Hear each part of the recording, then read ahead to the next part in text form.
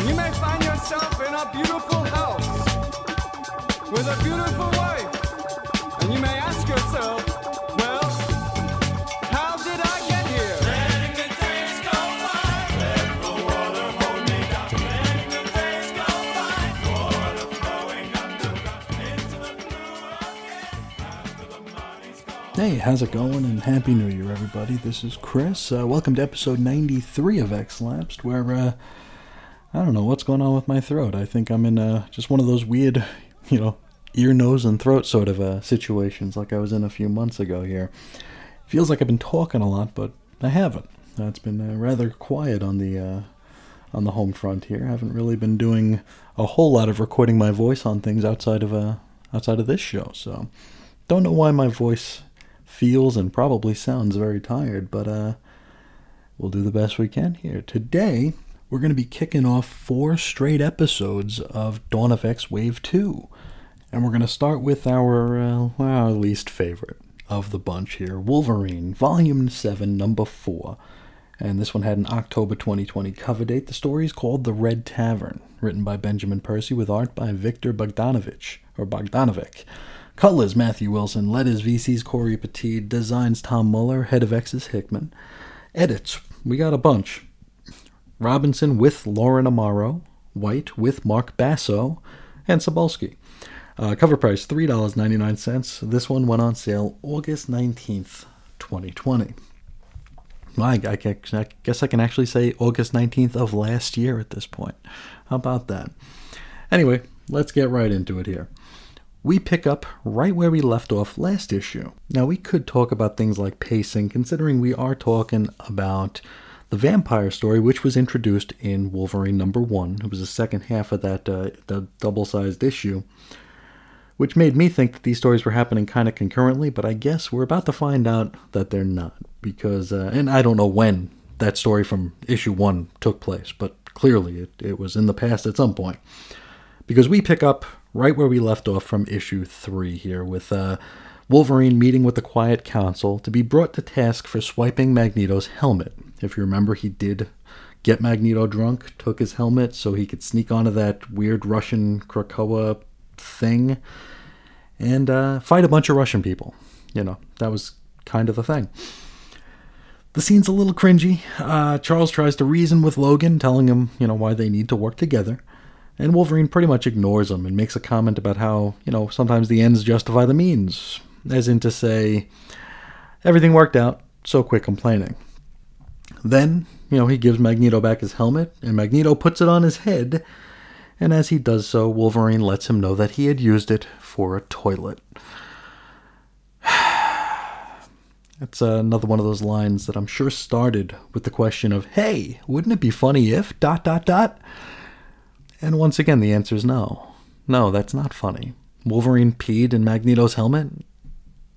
What is he, 5 years old? This is stupid. From here we go to our roll call. Wolverine, Magneto, who we won't see again, Professor X, who we also won't see again, and Omega Red, who I think is supposed to be a surprise, but here we are. He's also on the cover, so what are you going to do? Double page spread of creds, then an info page.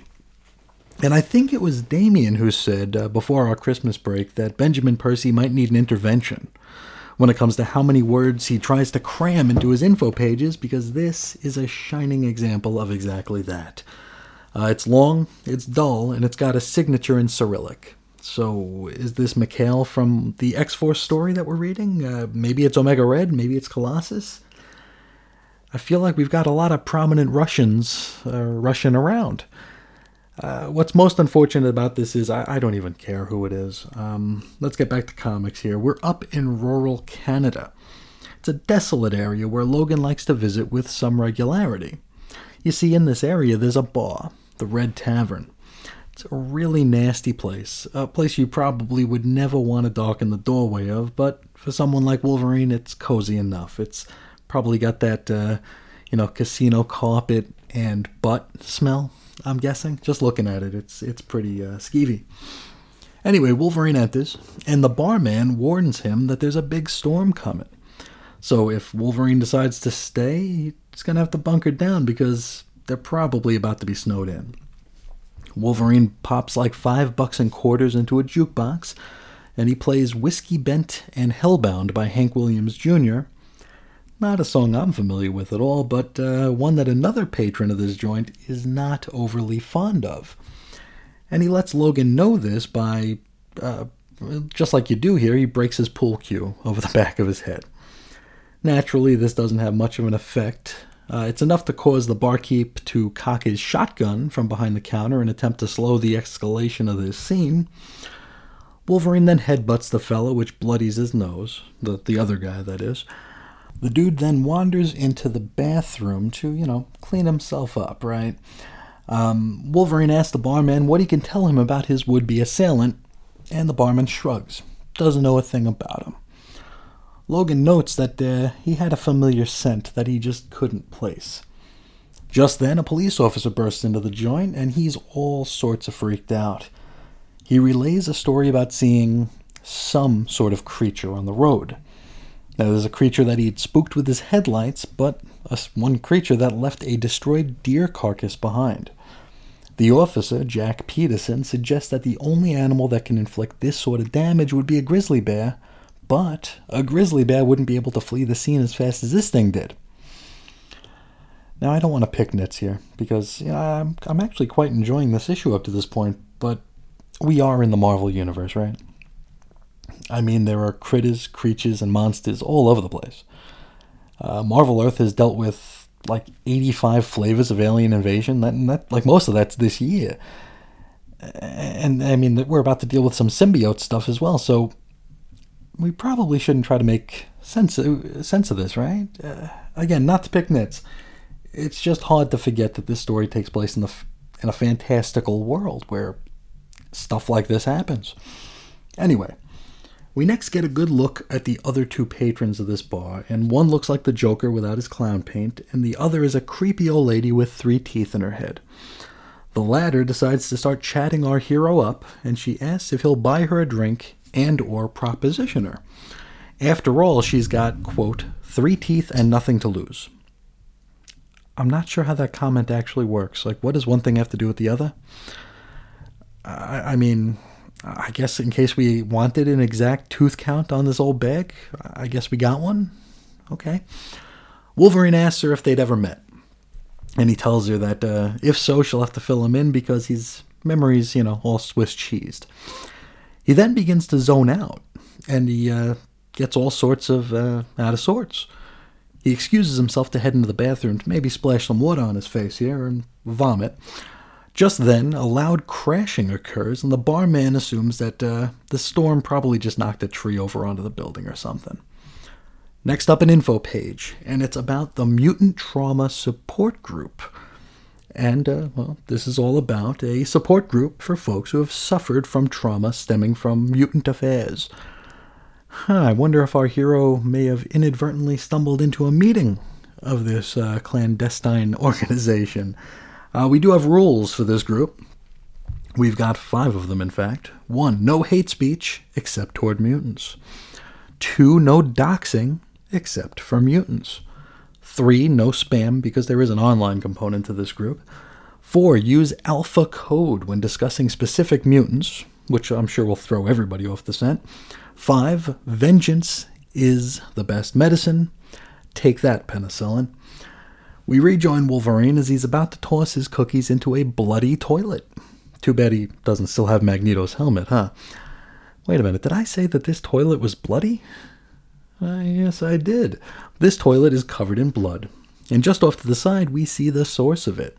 It's that idiot who hit Wolverine with a pool cue a few pages back, and it looks like he's been eviscerated. Our man gets a better look, and he notes that this goofball had a tattoo of the Brotherhood Militia on his neck. I can't place the Brotherhood Militia, they sound familiar. I can't tell you where or when they appeared, but I'm sure they're a thing that existed. It's one of those things that's like, it's on the tip of my tongue, but I can't tell you exactly where they're from. Just then, Officer Jack enters the washroom and discovers the grisly scene. Wolverine tries to explain that the dude was already dead when he got there, but is shot in the neck by a tranq dart before he can. Wolverine wakes up and he finds himself chained to a chair. It's made pretty clear here that our man did, in fact, stumble into a meeting of that mutant trauma group. These goobers, minus the cop, know that Logan is Wolverine, and also know that he's a mutant. We learn that he's stopped by the Red Tavern every week, once or twice a week, trying to, quote, play human, in their words. They declare him guilty of whatever it is he did, and prepare to consider sentencing via, quote, frontier justice. Officer Jack recognizes that Logan, as a mutant, has diplomatic immunity. The laws of Canada do not apply. But the trauma group, this is frontier justice. They ain't hearing none of that. Logan then recognizes the Joker-looking guy as a patient from the Dunwich Sanatorium, which stemmed out of a storyline in Wolverine: Weapon X, which was a series I never read from about 10 years ago, from when they were trying to put 4 or 5 regular ongoing Wolverine books on the shelves every single month. Could you imagine what a horrible time that was? The Joker guy then eats a fly, which I guess is all the proof we need. The group decides that since Wolverine is basically unkillable, they're just going to drop him into the icy lake, let him freeze, and live out his life sentence as though he's Captain America after World War II. And so, out to the lake we go. And it's here that we see our other cover boy, Omega Red. He's kind of lurking. And hey, that's 2 Ben Percy books in a row with Omega Red on the cover. And hell, they actually both have Red in their story titles as well. I guess Marvel's really banking on us buying all of these books, aren't they? Okay, back on the ice. The barman fills Logan in on his secret origin. You see, back in the long ago, he was tending bar in Madripoor. Logan was involved in a bar fight which resulted in this fella's wife being cracked in the head with a thrown chair. She would die a week later from the resulting blood clot. Which, yeah, I can totally see this dude wanting to get his pound of flesh out of Wolverine. And, for such a sobering revelation, our hero really doesn't seem to care. He's not apologetic. He doesn't express any regret. He kind of just shrugs his shoulders, takes it in stride, which, this is the guy we're rooting for. All right. Wolverine then turns to the old broad to ask what her story is, and she's somehow tied in with Gorgon, the captain of Krakoa who appeared to have, somehow snuck into the X-books without me ever noticing. She says that he has mommy issues. Gorgon, that is. I don't know if that means that she is his mother or that he is a lover of hers. I don't think I really need to know or want to know. So with everything said, the ice where Wolverine sits is carved into with a chainsaw. They tell him his final sin will have been killing poor Fred over in the Turlet. He stands firm that he had nothing to do with that. Then he catches a familiar scent in the air, which causes him to freak the F out. Just then, Officer Jack's severed head bounces onto the ice. Uh-oh. Wolverine pleads with the barman to unchain him. Then the Joker-looking guy gets impaled by a tentacle. Then the old bag and the barman get impaled as well, and it's Omega Red. Arcady smashes up the ice, causing Wolverine to plummet into the drink. Now it looks like Omega is either holding him down there or pulling him back up, but we're going to have to wait until next issue to find out which. And it's worth noting, we got vampires on the ice too. That is Wolverine volume, whatever the hell this is, number 4. Next episode, Cable number 3. Really looking forward to that, but let's talk about this issue. Let's talk about Wolverine number 4. And I really enjoyed it. I can't believe I'm saying that, but this was just like a really creepy, fun story.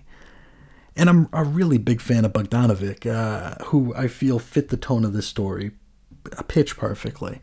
As much as I love Adam Kubitz's work, Victor was definitely a better fit for a story of this sort. I came into this one expecting more of what we got with the second half of the first issue, which if you ask me, was underwhelming at best. This chapter, for the most part, feels almost completely detached from that story, and that is to its benefit.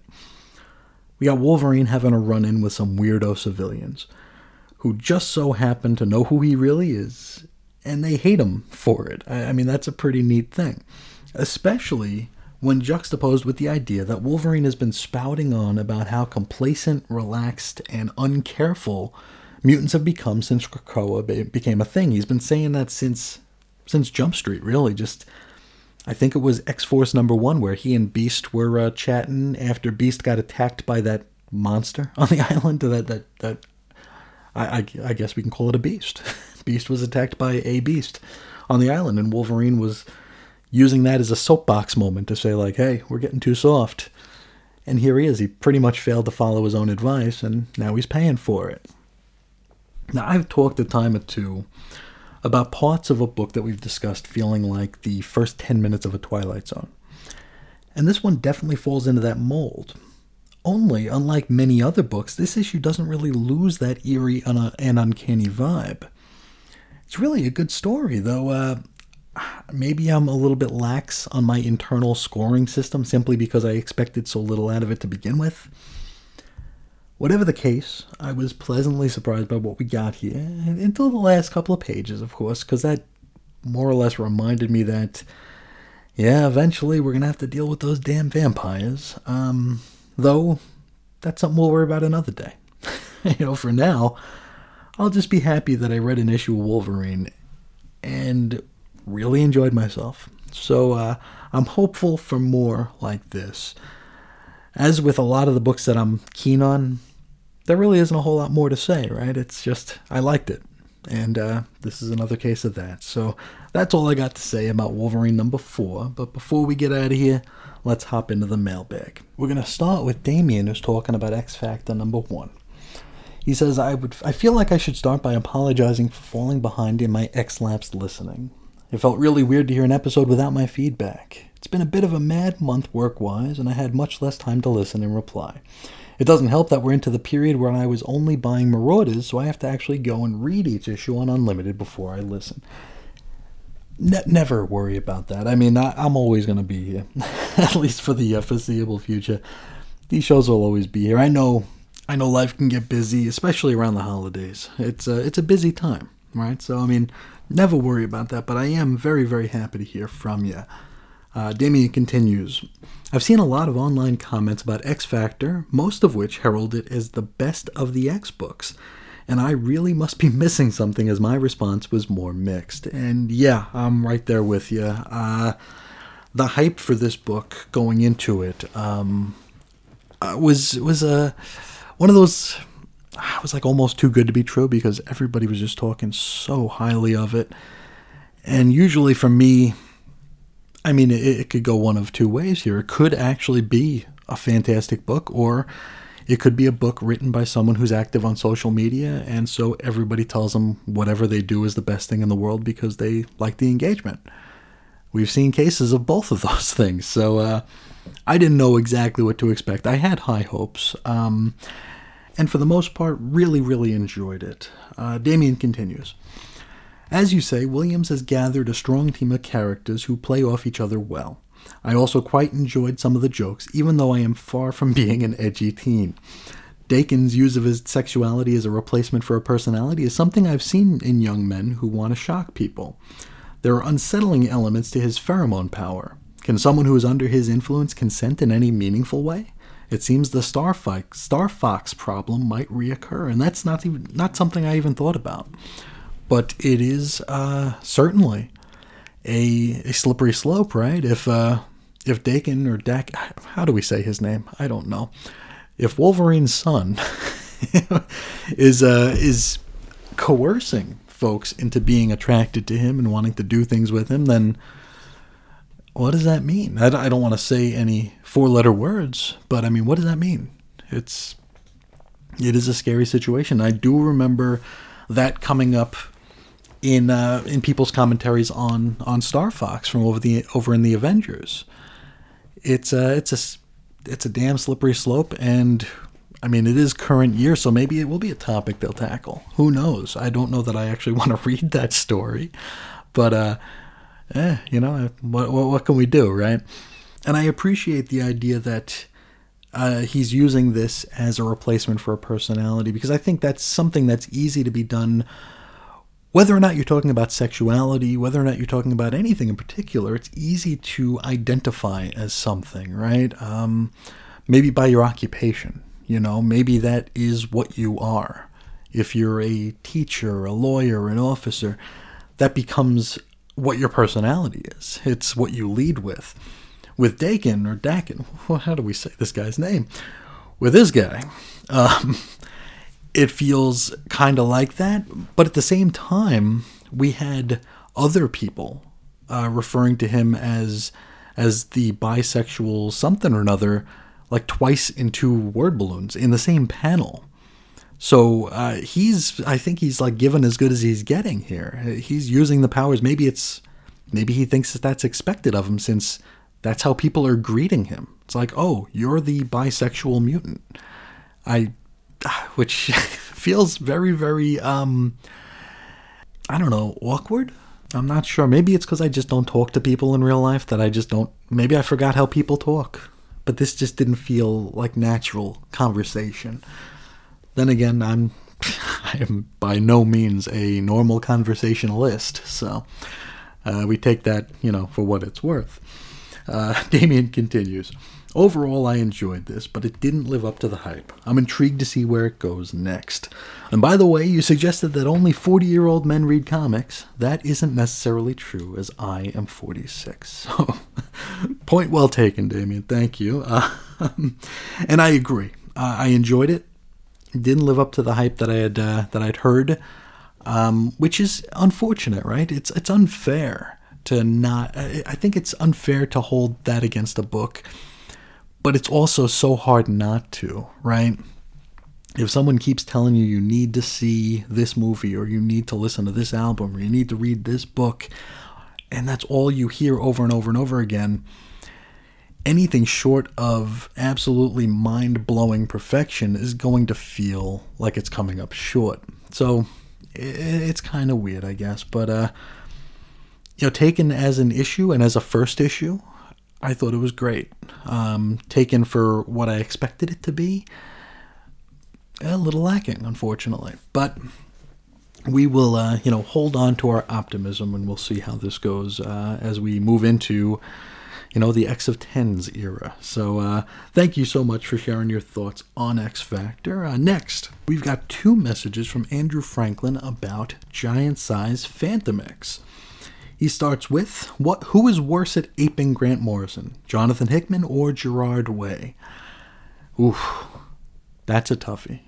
For folks who are unfamiliar with Gerard Way, as a comics writer, he did the recent couple of volumes, or couple of arcs, I guess, of Doom Patrol over at DC's Young Animal. He's actually the curator of the Young Animal line, which I take it to mean as though he's like an executive producer, because I don't think he has much to do with anything over there, other than, his name and his face being kind of the thing of the Young Animal line.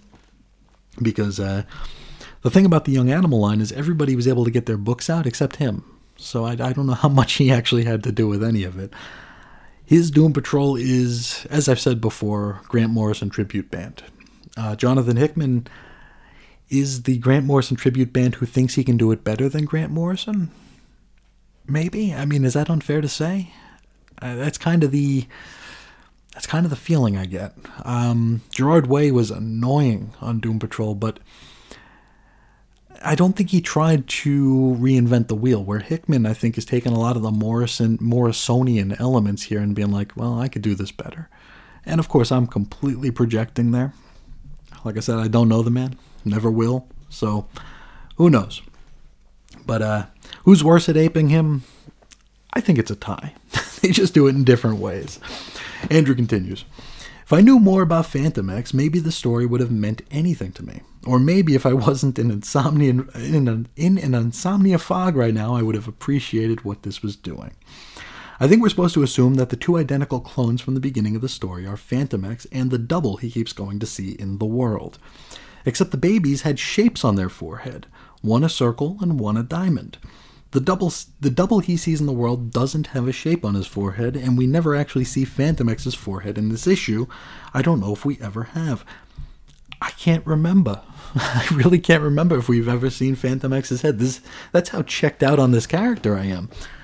I know we've seen like his mouth because he's eaten. I think he ate in this issue. But yeah, I don't know if he has the little Dr. Manhattan circle or the Mr. Sinister diamond. I don't know. Andrew continues. So is Fantomex the reject? That doesn't jive with what we're told about in his background, being raised in the world as a super soldier. I don't know if what we're supposed to be seeing here is... I don't know if this is a case where we're supposed to assume that Fantomex is lying 90% of the time. Like we never know exactly what's legit with him.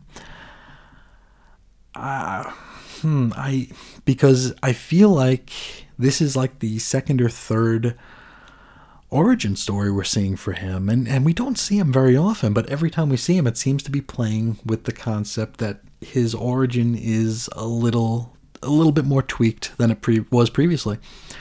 And again, I'm not super knowledgeable on Fantomex. I know for a while there were like 2 or 3 of them running around. One of them was a woman. It was very, very strange stuff. So yeah, my headcanon, I guess, is that Fantomex is a liar. And anything that we're getting from his mouth is a lie. And everything we're seeing that isn't being told by Fantomex is real. Maybe? I don't know. Andrew continues. Is he the one they kept? The story of being raised in the world could all be lies. Hey, there you go. Or it might hint at the reject being an anti-Fantomex if he was kept alive and raised outside the world. Again, this could be old news from stories I've not read, and I agree. It could very well be old news from stories that either neither of us have read or I read and forgot, because it is possible. He continues, but I can't really get over the fact that the diamond on the baby's forehead looks exactly like Mr. Sinister's. Is this some big Hickman reveal? Will we get some Sinister retcons? Do I just need sleep? Should I have read a wiki on Fantomex before reading this? Probably. Yeah, I thought about that too. I try really hard not to go to the wikis because, well, for a couple of reasons. First of all, I've got stupid pride in that I think I should know things that I really have no right knowing. That's what makes me such a difficult student. You know, I'll start a class on anything. I'll start a class on theoretical learning styles, and I'll be annoyed with myself on day 1 for not knowing every single line in the book. It's a Chris problem. It's a Chris problem in that sometimes I'm too dumb to realize that I'm dumb. And sometimes when I'm reading a comic and I don't get something, I really dig my heels in and I refuse to check the wiki because I wouldn't have had a wiki growing up, and I should be able to read these things without going to a wiki, right? Isn't that kind of the point? Wikis should be for research purposes only, not to follow a book that you just bought, right? Everything that you should need from a book should be in the book you're reading. You shouldn't have to have an internet connection to understand the book you just paid for. It's Chris problems. Definitely Chris problems. Andrew continues. Not much to say about the art that hasn't been said before. It's very good and kept me engaged in the book. Hickman is still bad at comedy, but the AIM beekeeper at the end made me chuckle a bit. So until the world awakens and achieves a consciousness expansion that ascends linear space-time and melds with the cosmic unconscious, birthing a new awareness in all living beings, make mine X-lapsed. But that's not all from Andrew, because he also sent a message after listening to the episode here. And he says, great episode covering giant-sized Fantomex. One thing I really dug was your comparison of Fantomex to Gambit, which makes sense. Mysterious, French adjacent, trying too hard to be cool. I didn't make that connection while I was reading this, but I did keep thinking about Fantomex being a Morrison spin on Longshot. And first of all, thank you for, I like I said a couple times now, I was worried that folks would really get annoyed at me comparing Fantomex to Gambit. Andrew continues. This is regarding a Morrisonian spin on Longshot. He says, they're both outsiders even among the X-Men. Both are from strange places removed from normal reality where the rules of our world don't apply. Both of these places are depicted as chaotic and surreal. They were both bred to be highly skilled, athletic, acrobatic combatants for a specific task that they rebel against. Both of their personal stories are hyper-focused on their place of origin, getting back to it and freeing it, destroying it, or whatever. Both have identity issues, either not knowing their full origins or being aware that they've been fed many lies about it. It might be a stretch, but this story kept making me think of Longshot and how good a Morrison take on him would have been in the 90s. Excellent points. Excellent points that I never even considered. They do share a lot of similarities there. It's funny, Longshot is a character I've been trying to better familiarize myself with for a little while now. As many of you know, I came into the X-Men after Longshot was, he was gone already. He showed up for like a 2-part Mojo story, and then you really didn't see him. I'm trying to even think when he came back in a big way. I think it wouldn't be for many, many years. I think it was the Peter David X Factor was like Longshot's return as a regular fixture in an X book, because he just wasn't a thing for most of my collecting career. Of course, I've gone back and I've read the Claremont run, which featured Longshot for bits and pieces, and I've read the miniseries, the Nocenti and Art Adams miniseries, which I actually was just giving a reread to, because like I said, I'm trying to refamiliarize myself with this guy, and just because he's a character that is, I don't know, it's like a character, he's kind of a side character, but he's also very fascinating. He's one of those characters that makes me nostalgic for a time that I was never around, which is a weird thing to say, especially considering how little he loomed during my time as a reader. But, people's recollections of Longshot and people's, the fact that people really remember and hold fondly the era of X-Men where Longshot played prominently makes me want to know more about him. And so I was just recently reading through the miniseries again, and everything you said checks out. It's very funny. I never even put the 2 and 2 together, but thank you for that. And thank you for sharing your thoughts on the Giant Size Fantomex episode. We're going to wrap up with a theory from Evan Bevins. He says, this isn't as hot a take as, quote, the X-Men are all clones. And this goes back to an earlier theory that Evan floated, saying that all of the X-Men are actually in stasis underground in Krakoa, and all the characters we've been seeing die over and over and over again are just clones, which is a very interesting theory. A very interesting theory. But Evan says, this isn't as hot a take as that, but it just occurred to me listening to you talk about broken toys and the obvious reboot mechanism back in episode 65, that Destiny seemed to have a knack for leaving cryptic clues and knowing a lot more than she conveyed. What if, in telling Moira that she only had a certain number of lives left, she lied? I don't remember the numbers, but she said, you've got 10, maybe 11. What if she subtracted 1? What if she gets Moira convinced that she's on her last life? She's got to go for broke, and we get Hoxpox Docs. Then, Moira is born anew, which wouldn't necessarily require wiping everything away, just everything from House of X #1 on. Destiny comes to her and says, now that you got that out of your system, here's what we're going to do. And there's the next era of X-Men. That seemed more exciting when I first started typing this message, but at least that's the way you can hit a reset, where at least the lessons Moira learned in Hoxpox Docs will count.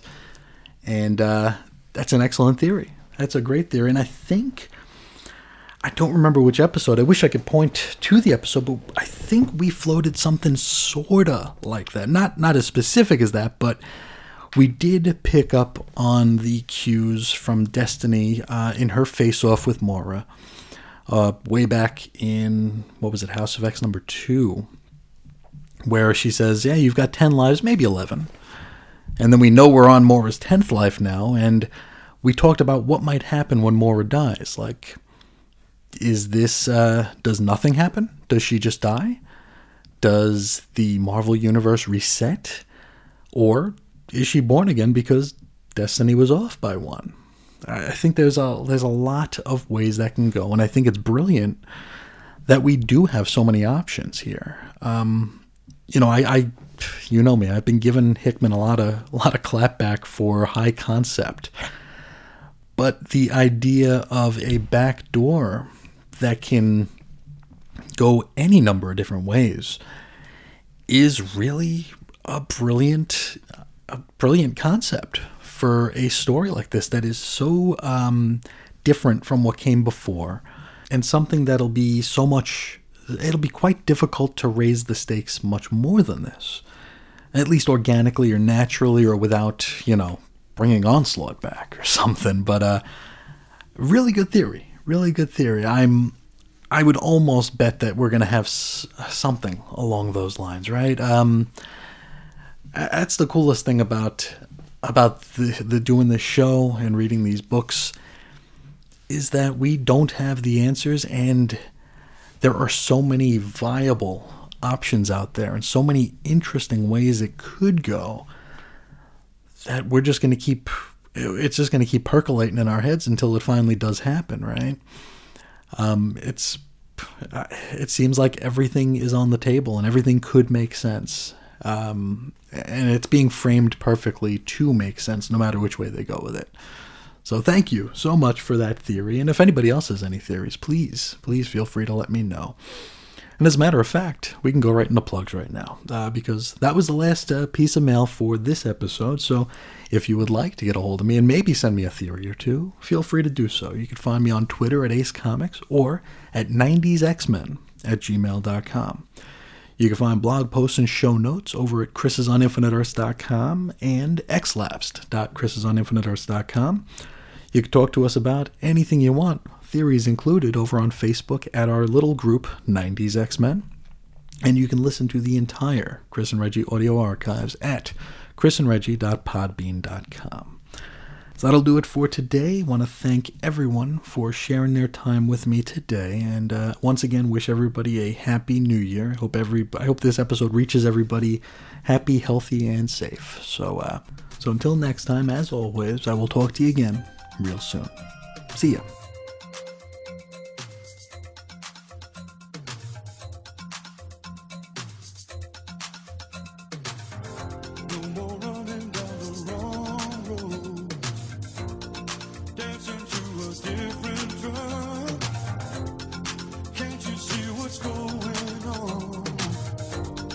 Deep inside your